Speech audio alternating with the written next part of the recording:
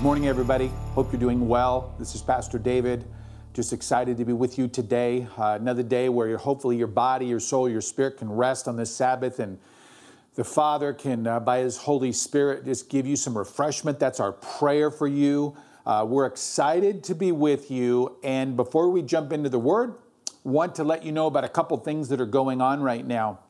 Number one, 2 weeks ago, we released our first single for the worship album that we recorded with our worship ministry called Tribes and Tongues Collective. It's called Psalm 107, and we're using that to raise money for Pastor Alex. Many of you have probably seen that on YouTube, but we've just released it on iTunes and Spotify and some other sources like that where you can go and actually purchase it, and through that you can also get the download. And so we want to encourage you that as you do that, your monies are going to help Zambia Messianic Fellowship, which is the ministry and churches in Zambia that we partner with.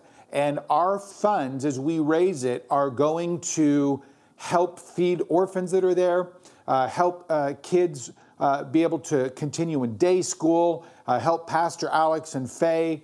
And as we're raising money for that, we need to know they're hit particularly hard by the coronavirus and all that's happening all over the world with economic shutdown. So I would encourage you to consider not only a donation, but purchasing that. We are praying to raise $5,000 for Zambia Messianic Fellowship. So if you want to be part of that, we would love for you to do that.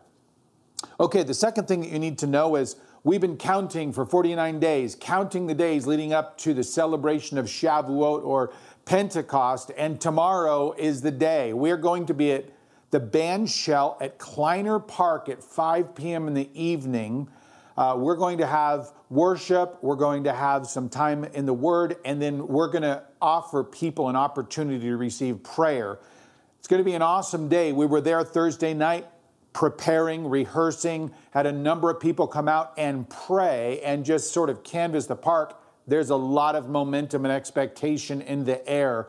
The atmosphere right now of our culture is ripe for alternatives and answers for what God wants to do in people's lives. I want to encourage you not only to be there, but to bring family and friends that you know are needing a word from the Lord and an encounter with Jesus. It's a bring your own picnic. So make sure that you bring your own food. We will be practicing social distancing as much as it's possible when the people of God get together. And we hopefully will see you tomorrow, 5 o'clock at Kleiner Park. Okay, so let's jump into the Word. Turn in your Bibles to Genesis chapter 3. Genesis chapter 3.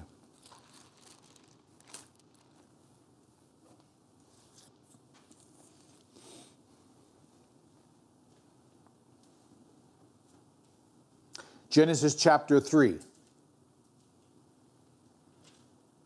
We've been doing a series on the Holy Spirit and what we pray for as we're counting the days, where we've been defining what exactly do we anticipate from the person of the Holy Spirit as we're counting the days leading up to Pentecost. The Holy Spirit is the person who dwells in us to make us a new kind of person and together a new kind of people. And God has something He wants to reveal to us in this season, and we pray and believe God will do something. What exactly will He do? And we saw at the very beginning of this series that God wants to reveal His presence to us. He wants to impart His purpose to us. He wants to give us power. And today we're going to be talking about the promise of the Holy Spirit. Exactly what is it that we're praying for? What is it that God has promised to us that we can anticipate in this season? Now, in Genesis chapter 3, we're going to look there in just a moment, but I want to begin by putting this in context. The promises of God are made to a broken world. They're not made to a whole world. They're made to a broken world. And if you've been paying attention to anything for the last few months, but especially in the last week, our country is literally unraveling before our eyes. Just last night, the mayor of Portland put the entire city on lockdown, not because of coronavirus. They actually created a form of martial law where the people of Portland can't leave their homes after 8 o'clock at night until 6 o'clock in the morning. On the heels of coronavirus, because of riots that are going on, as a result of this man who was killed in Minneapolis through the tragic and horrible behavior of the police. And for decades, literally, we've been wrestling with this race problem in America, which happens to erupt in the middle of an economic crisis and in the middle of a crisis of health and fear that's going around because of coronavirus. We literally have a perfect storm converging on our culture. And the problem that we're facing here is that if you live in Idaho and you live in the Treasure Valley, our life is going on pretty much like normal in many regards. You go to the park, people are out walking around, walking their dogs, saying hi to each other. People are starting to get back to work. There's more cars on the road. One of the challenges we face here in 26-8 in this valley is the fact that though we have felt it, we have felt very little. And when we watch the news, we're watching all these horrible things happening all over the world or in Portland or in Minneapolis, and we watch the TV almost as if it's a cinematic production. We look and we say, oh, that's horrible. And then we go to Starbucks and buy our latte and go on our day as if things really for us aren't changed. And that's what really matters. And I'm submitting to you that right now, that the weight of our generation's crisis, the problem that we're facing together as a culture is fundamentally a crisis of promise. Our culture does not understand promise. We don't understand how promise works.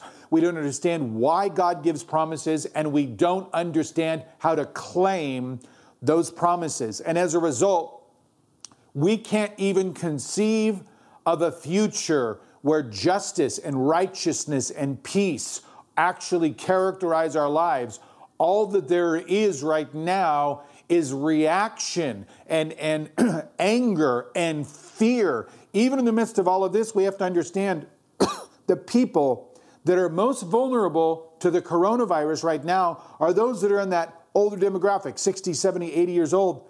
But studies have shown, even this week, that those that are most terrified by the coronavirus are those that are under 30 years old.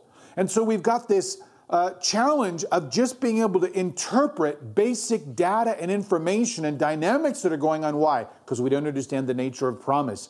Even more, we have to realize that right now, because of all of these factors that are converging, and we've got people who are absolutely frightened of coronavirus that are 18, 25, people who are older who maybe aren't so scared, we have to realize that when this is all over, whatever that means, we're still going to be in the same place because we still have the same hearts that are being displayed through these horrible acts of racism and murder. And now people are literally destroying their own cities where they live, looting, terrifying. Why? Because their hearts are in need of a promise, and they failed to understand that that promise is available in the person of Jesus.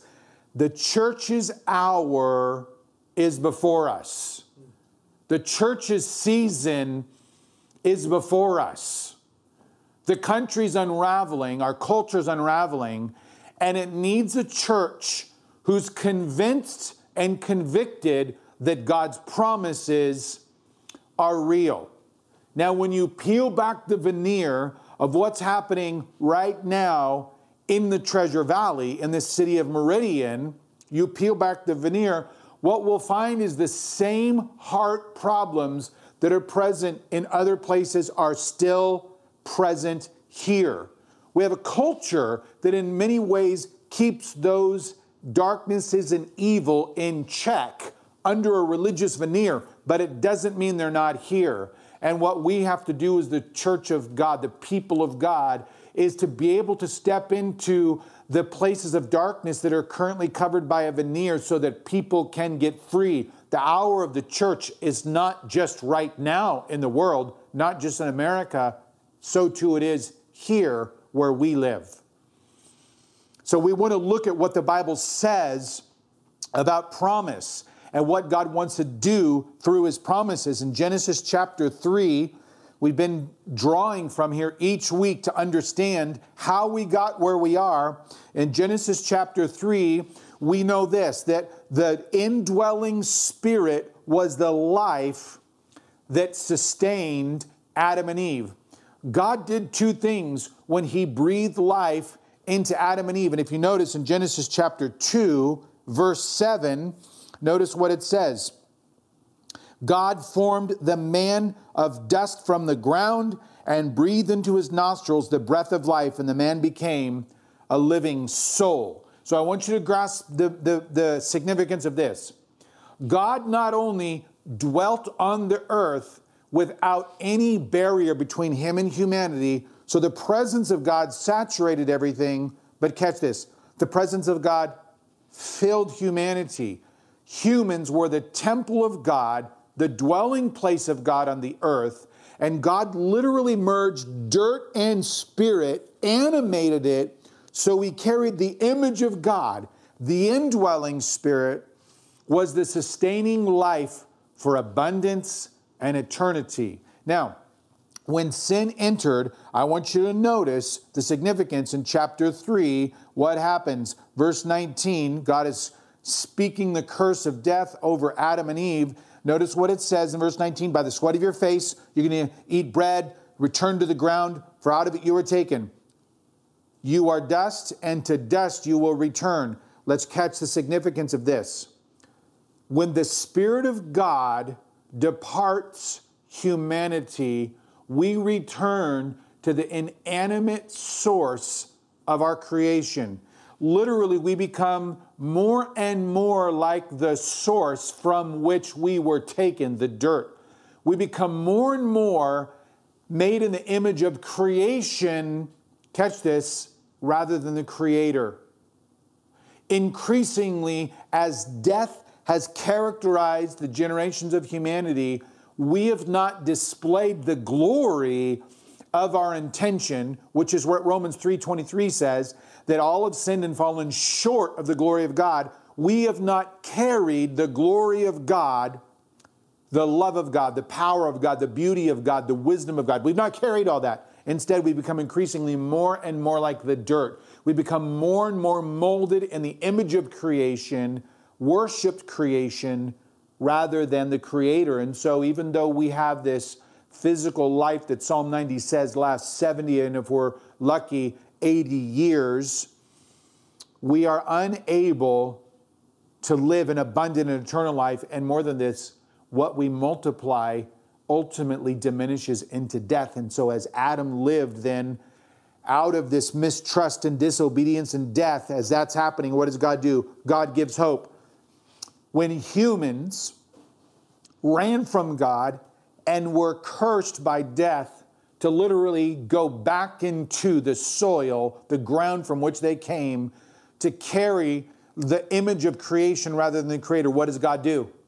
God makes a promise. Notice what he says in Genesis chapter 3, verse 15. He's speaking to speaking to the serpent, the devil, the one who came to destroy and to steal and to kill. Look what he says. He says to the devil, I will put enmity between you and the woman, and between your offspring and her offspring. He shall bruise your head, and you shall bruise his heel. So here's what God says to the devil. He says, there's going to be perpetual warfare between the seed of Eve or humanity and the seed of the devil, literally what the devil would multiply on the earth. There's going to be warfare between humanity. But what's interesting is here, it's not just offspring plural, but when it shifts in verse 15 to he will bruise your head and you shall bruise his heel, it moves from collective to individual. It moves from plural to singular, he. And so there was this anticipation from the beginning that there would be one who would come and destroy the power of the devil, crush the head of the devil, and what it would take was that the one who was crushing it would bruise his heel. He would be wounded in his ministry of rescuing humanity from the clutches of the devil. And what we know is this: humankind has been in warfare with sin and death from this time forward. We are now. And God, to remedy that warfare, makes a promise that the head of the devil will be crushed by one of Eve's children, singular, an individual, one who had the authority and power to destroy the work of the devil, who himself would be injured in doing so. And so we want to grasp this significance all through the scripture, this idea of promise. I want you to catch the sense of what the scripture is saying. All through the Bible, promise is made with the hope that life will overcome death. We have multiple images of this. In one case, a man named Abraham is called to sacrifice his son. And what happens? God sends a substitute. And it tells us in Hebrews that literally Abraham received his son figuratively back to life. In other words, Isaac, Abraham's son, shows us that resurrection is the way through to the promise of God. When Israel leaves Egypt, they go through the Red Sea. This is a picture in the scripture of them literally going down into the grave and coming back up out of the grave into a new life where they have the hope of promise. All through the scripture, this idea that death will be overcome by life, and that's going to come through the power of resurrection and the promise that God gives to make that happen. All through the scripture, it's there. Psalm 16, we see that David is praying, you're not going to leave my soul in the grave, but you're going to resurrect me, for in your presence is fullness of joy, and at your right hand are pleasures forevermore. All of these themes come through the book of Isaiah. We see that this theme that God is literally going to raise children up out of the grave. All these themes converge in the person of Jesus. John chapter 11. Let's see how this works. John chapter 11. In this particular passage, Jesus and his disciples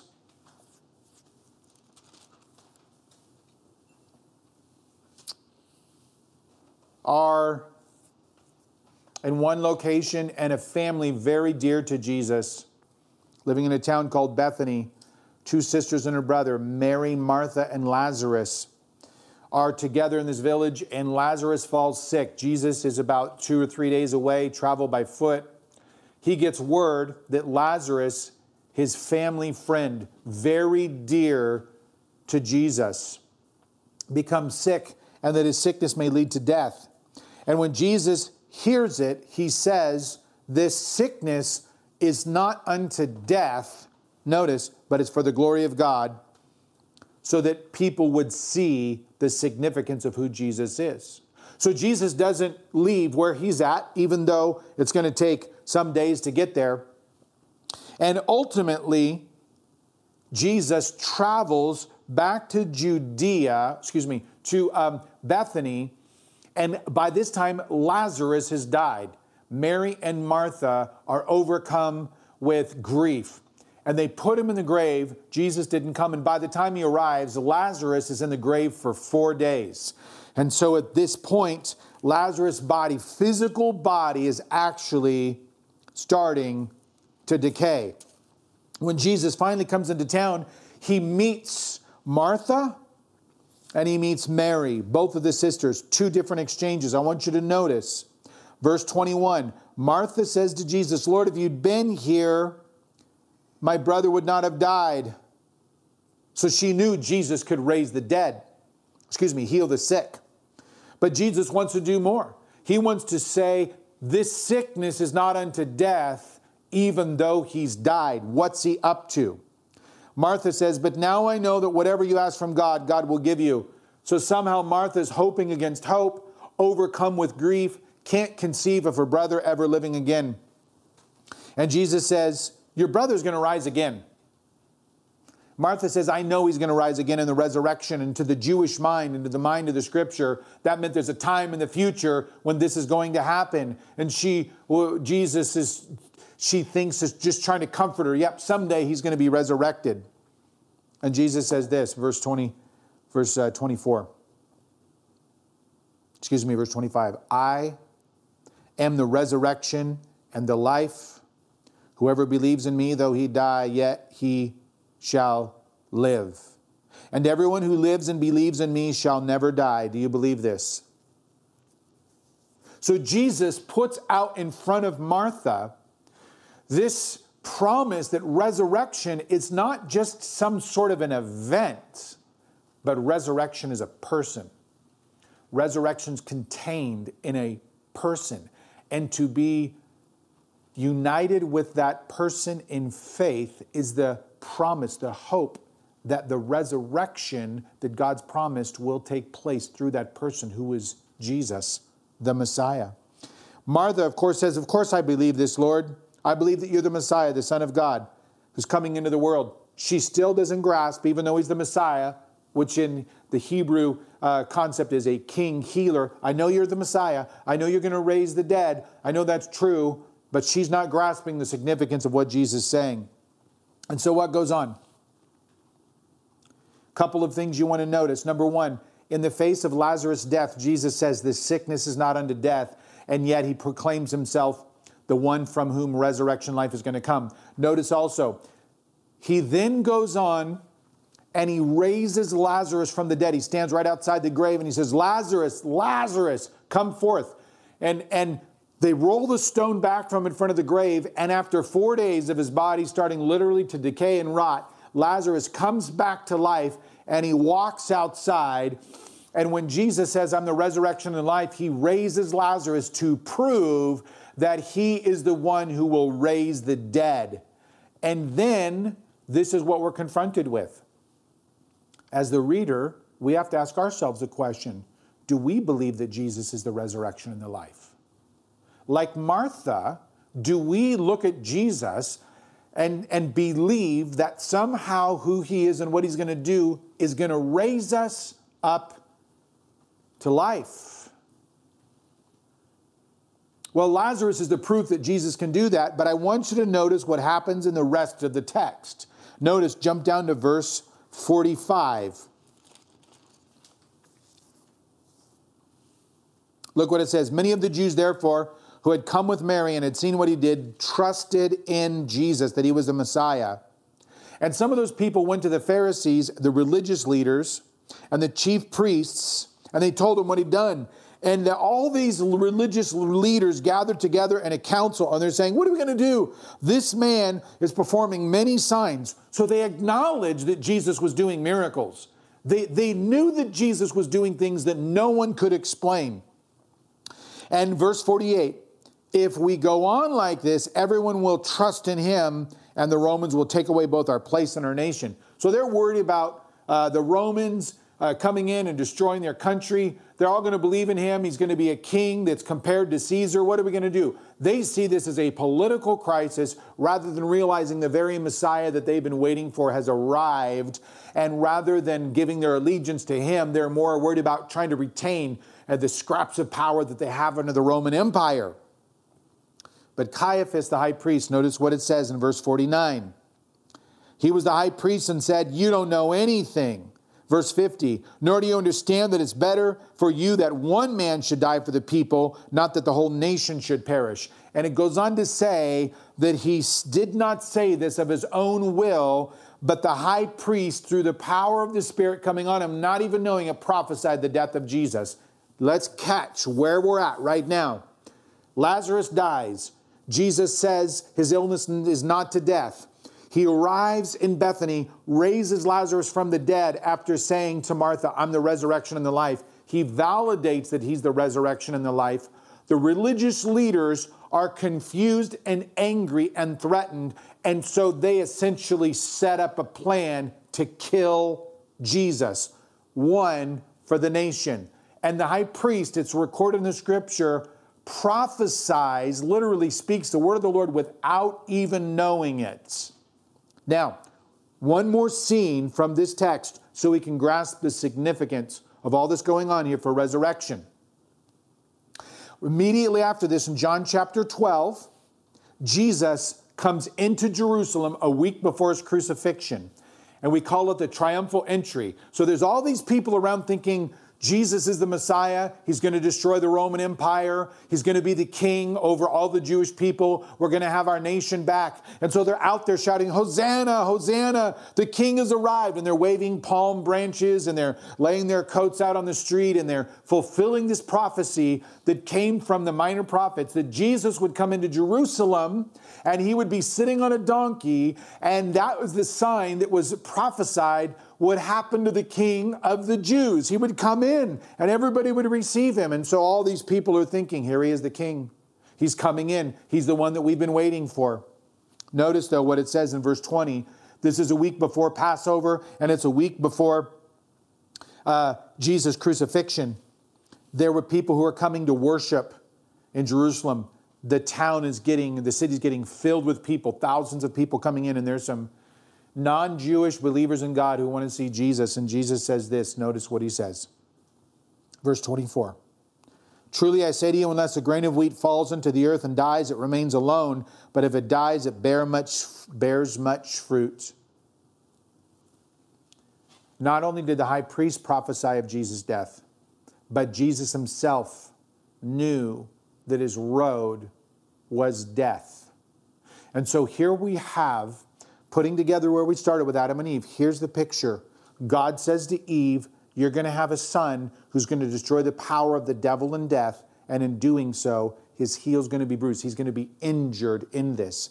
Then we have all these illustrations throughout the text that speak of resurrection as the gateway into life. Jesus comes and raises Lazarus from the dead. And as he does, he's saying, I'm the resurrection and life.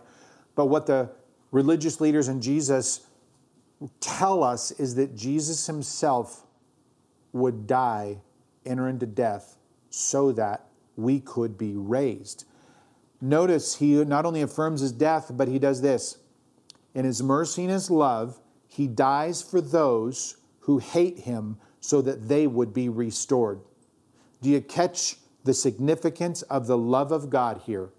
He sends his only son into the world for the express purpose of dying. The one, his heel would be bruised. He will be injured, if you will. He dies so that the world might live. And Jesus enters death. He's crucified. Horrible, horrific process of destroying someone's body. Ends up nailed to a crucifixion stake.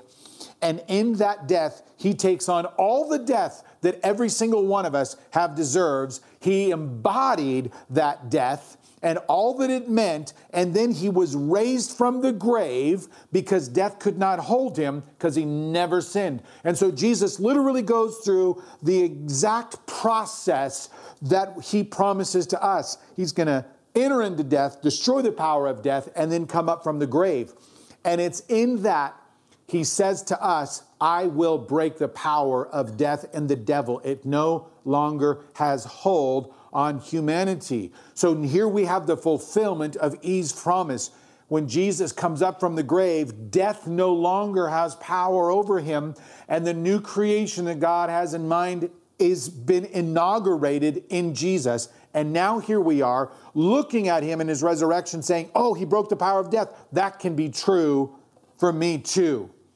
And so here we come now to think about where we're sitting today and why the world needs the promise of hope and resurrection.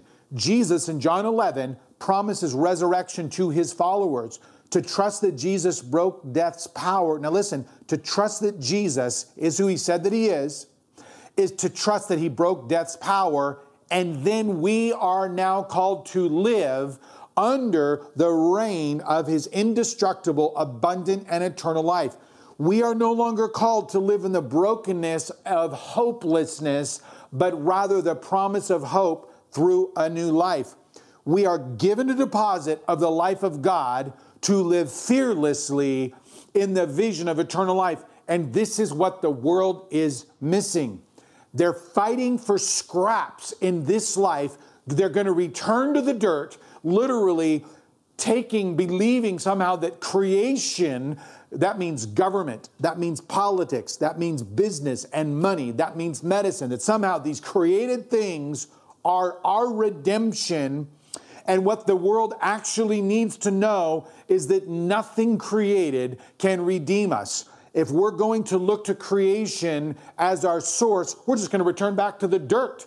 But God is calling us forward to say, no, I want to restore the Holy Spirit to you so that your future is not in the grave, in the dirt. Rather, your future is in my presence like you were created to be, which is why after Jesus is resurrected, we see what happens in Acts 2 happen for the specific purpose that the beginning of the church is about the resurrection of Jesus and what's being birthed in the world.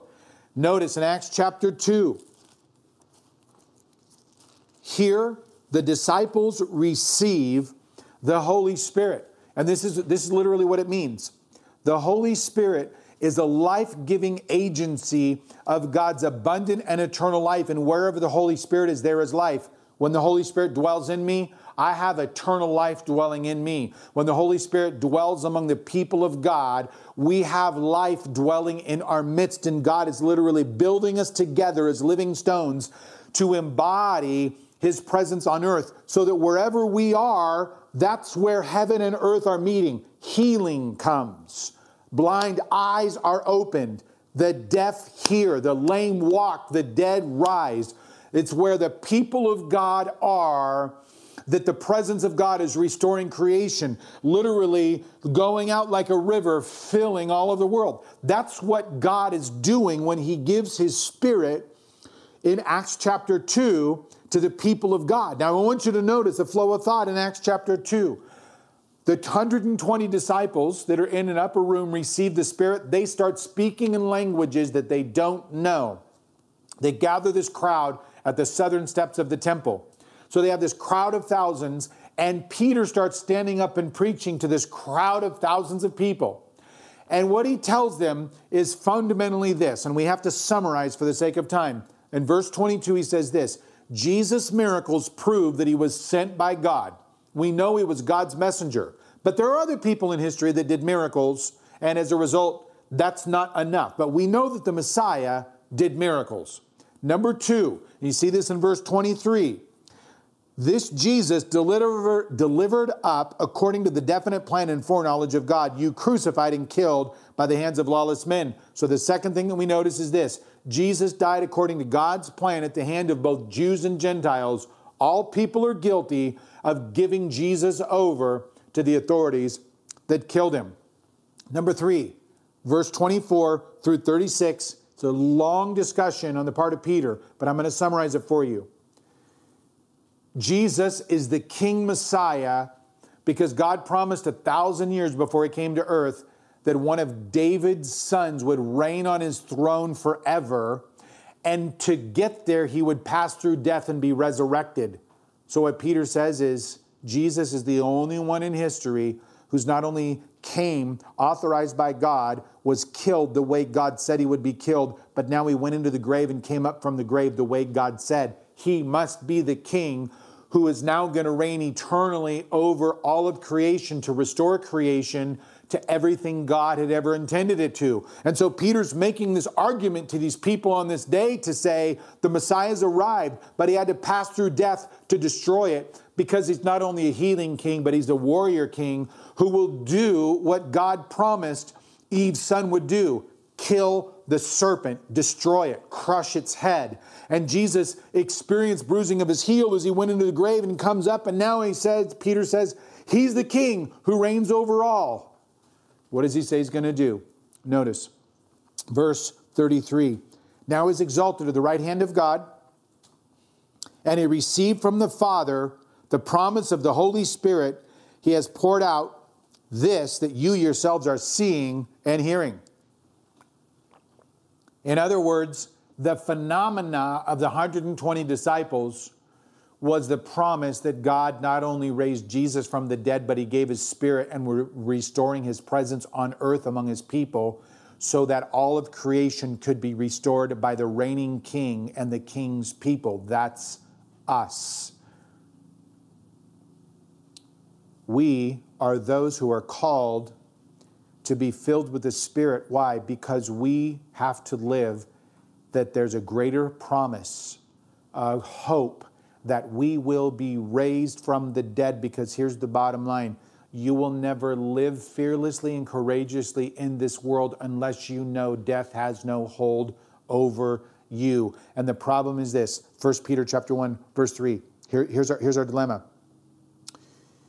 We must grasp the significance of the Holy Spirit in us. Because if we don't, we live in the fear of death. That doesn't demonstrate to people that Jesus has been raised.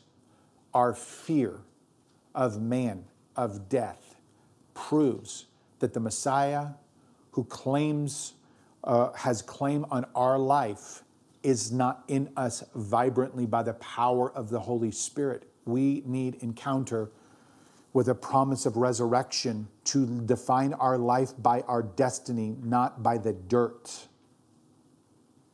And as a result, 1 Peter 1:3 says this, "Blessed be the God and Father of our Lord Jesus Christ, according to his great mercy."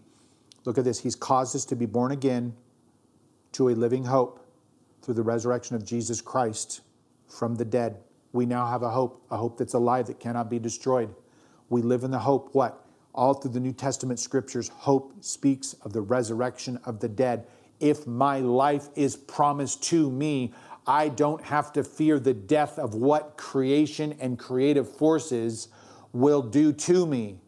I don't have to fear that. I no longer have to fear death because I have a hope that transcends what's happening. The problem with people who are looting right now is they don't have any promise of hope. All they're doing is they're lashing out and they're angry, understandably so, in many ways. They're angry. Why? Because they have no hope. The reason that a police officer would kill a man who's handcuffed and literally destroy his life by putting his knee on his neck. Why? Because he has no hope that his life actually means anything. When we're looking right now at the world falling apart, people are longing for hope. And the hope isn't that their life is going to get better. Their hope is somehow that there's something beyond this broken life. That there is a kind of life that cannot be described or contained or experienced by anything creation has to offer. It's a kind of life that can only be encountered by something outside of creation. And that's what Jesus does. He comes from outside creation and he destroys the power of death, fulfills the promise to Eve, and now we have this Messiah who reigns in heaven, who's inviting us to believe that he is the resurrection and life. And just as Lazarus was raised from the grave, so we will be raised from the grave, not having a fear of death. God's inviting us to begin living this way, to be able to take the resurrection and the hope that it brings to those who are around us. Listen, we don't have to live in the fear of death. And what we take that to mean is this. When I'm on my deathbed, I'm not afraid to close my eyes and not wake up. As true as that is, that's not all it's talking about, for sure. But how about the many little deaths of naming the name of Jesus in a culture that's hostile to him? How about the many deaths of pursuing the will of God, despite the fact that there are people around you who aren't pursuing the will of God? How about the many deaths of God calling us to pray for the sick and the blind and the lame, to proclaim the gospel and the prophetic words to people who are lost and broken, who might reject us? In other words, the fear of death is not just the fear of dying. The fear of death is the fear of us being rejected.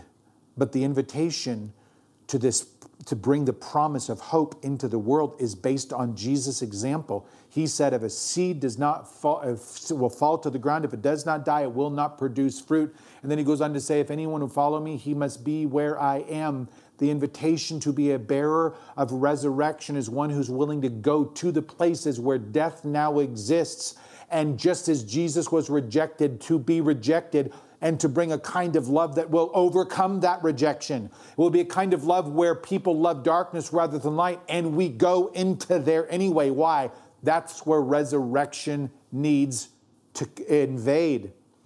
We, you understand, not only do not fear death, we do not fear stepping into the places where death exists because we do not count our lives ultimately in the end as worth anything except what glory it will bring to Jesus, which is why Paul says in Romans chapter 8, he says this, who shall separate us from the love of Christ? Shall tribulation, distress, persecution, famine, nakedness, danger, sword? No. And all those things were conquerors. Why? Because those are all forms of death, but in Jesus, death has been conquered. And we know that because he loves us, that neither death nor life, angels or rulers, things present nor things to come, nor powers, height nor depth, anything in all of creation, there it is. Nothing that comes from the dirt, nothing in creation can rob us of eternal life. And therefore, we do not live with fear.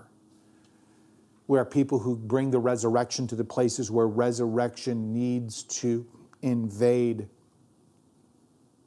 And in the same way, Jesus' love motivated him to willingly go to the cross, so as love willingly sends us to places where people need to die that others might live, which is why in Acts 2:38, Peter says, let all the house of Israel therefore know for certain that God has made him both Lord and Christ. Look, this Jesus whom you've crucified, we crucified him, yet he loved us. We will go to places and to people who will give us many little deaths. We will die to our image. We will die to our reputation. We will die to our comforts. We will die to the things that the Lord has offered to us. Why? So that other people can encounter the power of the resurrection. That is the promise the world is desperately needing to hear. That's the promise that we bring into the world. I want to pray before we close, because you have an opportunity to do this tomorrow. There are people in your life right now that need the power of hope. They need to know that hope is not just a better life, but it's resurrection into the presence of God. You are commissioned by the Holy Spirit to be a bearer of eternal life. You can receive the Spirit to be one who carries eternal life to others. You have opportunity tomorrow to bring people with you who need to encounter Jesus. I'm going to pray that we are filled with the Spirit, and that out of that we're motivated to love those who need Jesus. Father, we believe that you are a God who has raised your Son and that you're going to raise us. We believe that you're a God who promises that our resurrection will come to pass, and you give us the Spirit to know that we have the down payment of our eternal life. In the name of Jesus, I pray that people who are listening to this are filled with the spirit of confidence and hope and conviction that the person of the Spirit is dwelling in them and that life is filling them and that there is hope to be had through that. Holy Spirit, we pray, fill your people. We invite you to speak to us, to empower us. In the name of your Son, Jesus, amen. God bless you today.